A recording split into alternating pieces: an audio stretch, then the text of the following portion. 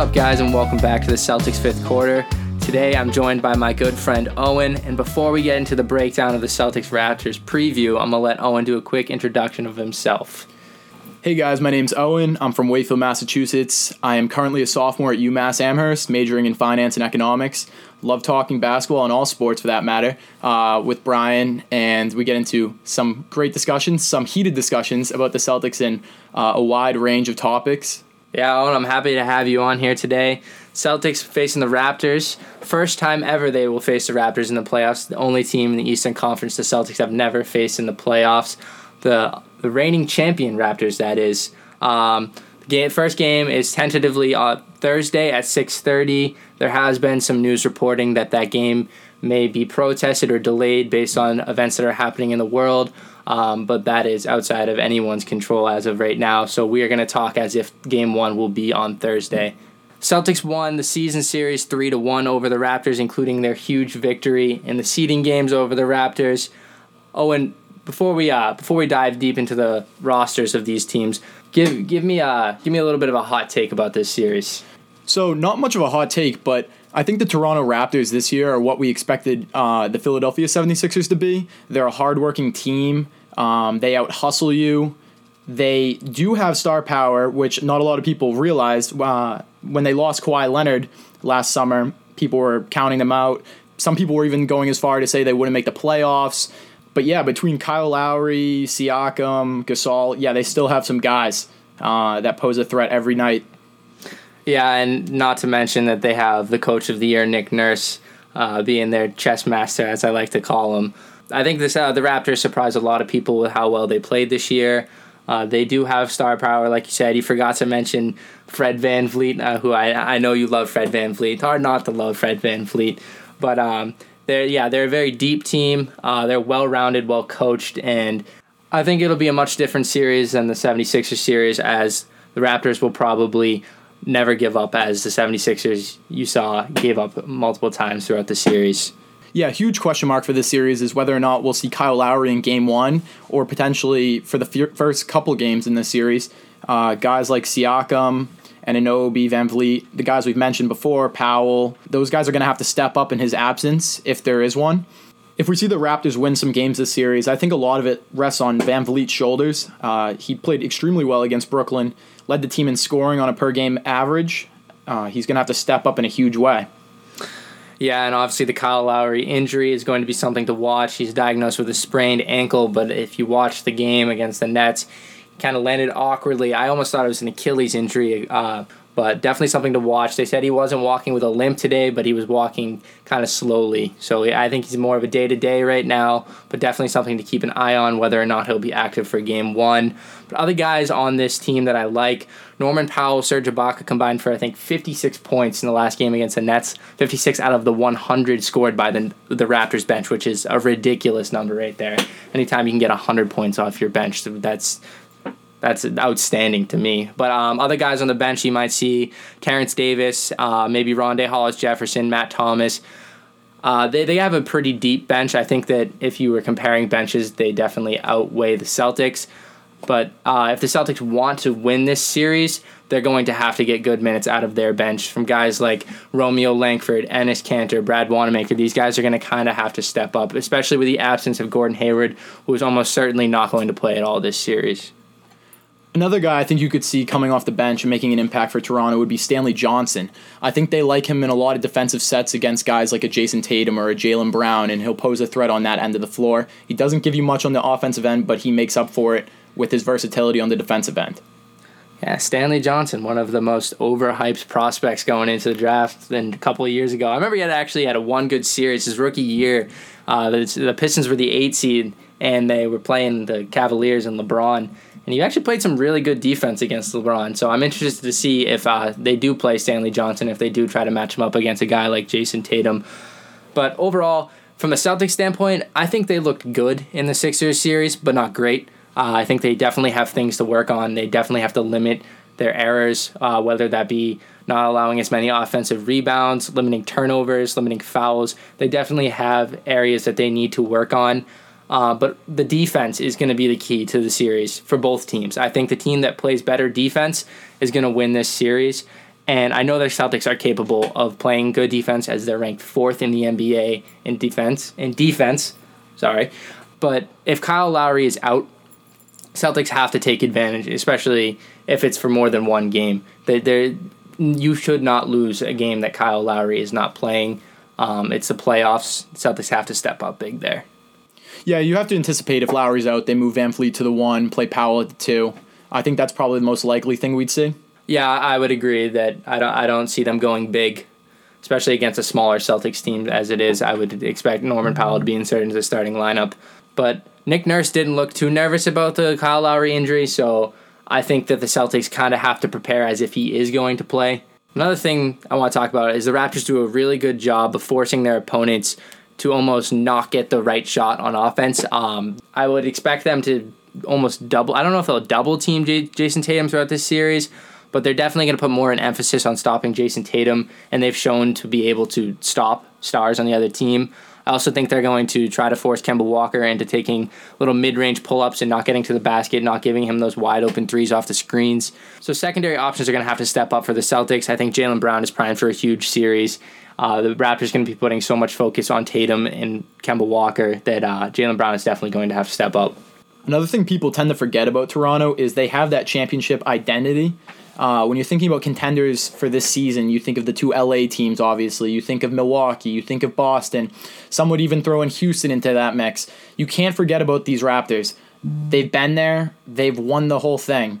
They can absolutely do it again. And you're like, oh, they don't have Kawhi Leonard.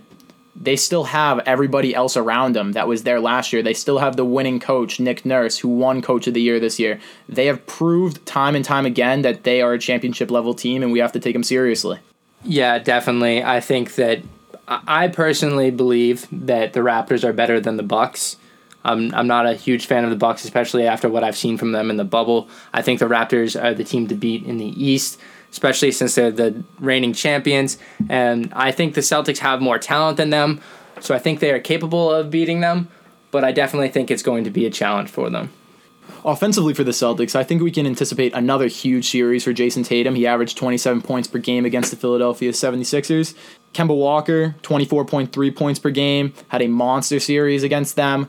I think we can anticipate a lot of the same. I think Walker's scoring averages will go down a little bit game by game against Toronto because he is going to be posed with a tougher defender in Kyle Lowry, who's going to give him a run for his money on that end of the floor.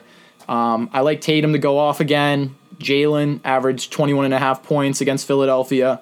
I think we can anticipate a lot of the same. I think they will feel the absence of Hayward in this series just because the Raptors are going to go at them when the Celtics are on defense. They're going to be able to score the ball, so they're going to have to compete. They're going to have to score at a high level game after game, so they will definitely miss Hayward on the offensive end of the floor, and I think someone's going to have to pick up that slack. Brian, who do you think that is for the Celtics?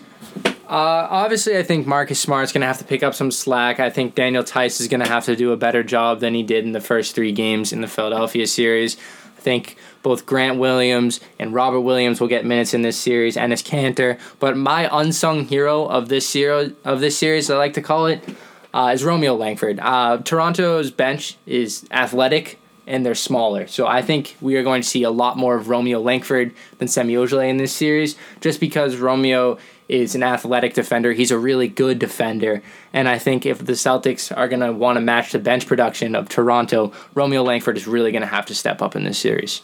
I like that Langford pick. It's a little unexpected, a little bit out there, but I could definitely see it happening. Marcus Smart, I think, is someone that absolutely needs to step up in the absence of Gordon. He only shot 13% from three-point range against Philadelphia, and Toronto is not a team that's going to let you do that. Smart is going to have to shoot the ball better. We're going to ask a lot more of him on the offensive side of the ball. We know what he gives you on defense, but we need to see that production we were seeing early in the bubble with him on offense. Yes, I definitely believe Marcus Smart has to play better on the offensive end. I would like to see him not attempt 7 3-pointers in a game, but I would like to see him get more involved in the offense, whether that be creating plays or knocking down the occasional 3. I think Marcus Smart does have to step it up on the offensive end if the Celtics are going to come out on top in the series. Another guy I want to talk about is Brad Wanamaker, everyone's favorite player. Shout out to my friend Ryan. I know you love Brad Wanamaker. But Brad Wanamaker is going to be somewhat key to this series coming off the bench for the Celtics, that he's going to get more minutes than he did against Philadelphia just because Toronto is a smaller team. So I expect Brad to look to Brad first off the bench a couple games in this series. And I hope to see Brad come in there, knock down the occasional three, hit his free throws because he never misses from the free throw line.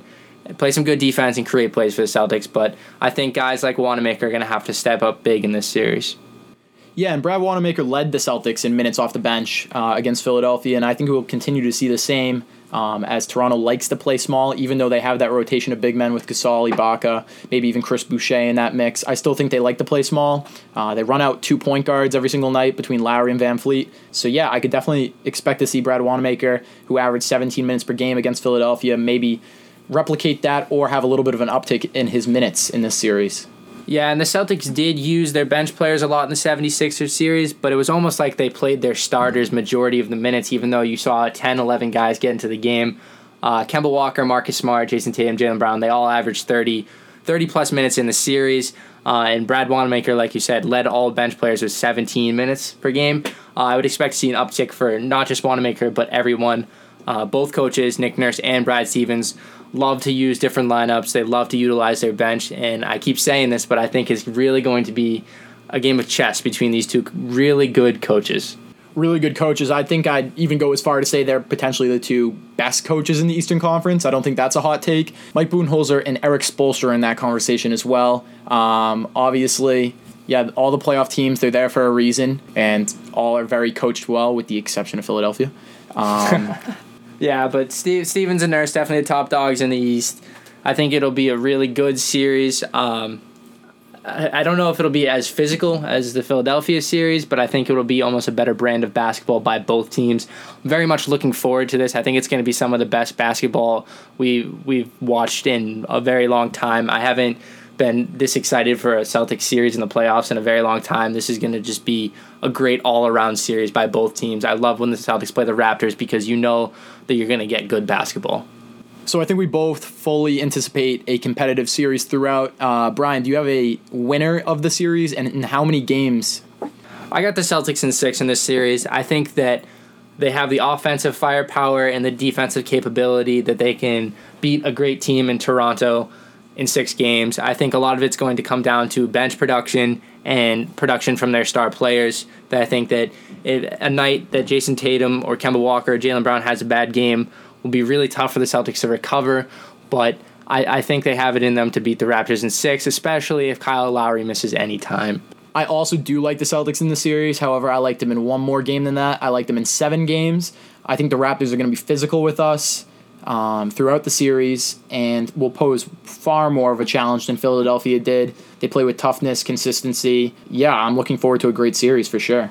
It's going to be a great series for sure. Definitely going to be much tougher. But overall, Celtics have to play great defense throughout. You can't get lackadaisical on the defensive end. And on offense, you got to play at your pace. You got to play at your rhythm. You see the Celtics get out of funk sometimes when other teams can dictate the pace of the game. And when the Celtics are playing at their pace, they're almost unstoppable on the offensive end, as you saw in Game 2 of the Philadelphia series. So I'm very much looking forward to that. One last thing we forgot to mention about the Celtics and their injuries is that Javonte Green is projected to miss the series with a knee injury, which I think a lot of people are overlooking. However, he can give you a lot of good minutes, especially on the offensive side of the ball, and gives you energy off the bench that I think the Celtics potentially could have utilized in the series against Toronto. Yeah, definitely going to miss Javonte's athleticism. He actually left the bubble to go get knee treatment up in Boston, so hopefully Javonte is back and with the team soon. Don't expect him to see him in this series, but if the Celtics were to advance, Javonte could play a key role off the bench as a spark plug almost. But overall, yeah, I'm excited for this series. I'm excited for Game 1 on Thursday. Make sure you follow us on Twitter at Celtics5th, on Instagram at Celtics5thQuarter. But until then, go Celtics. Oh, no, hate it, go, and it out, we won't let go. Oh, no, dead end road, you're too young for the dead we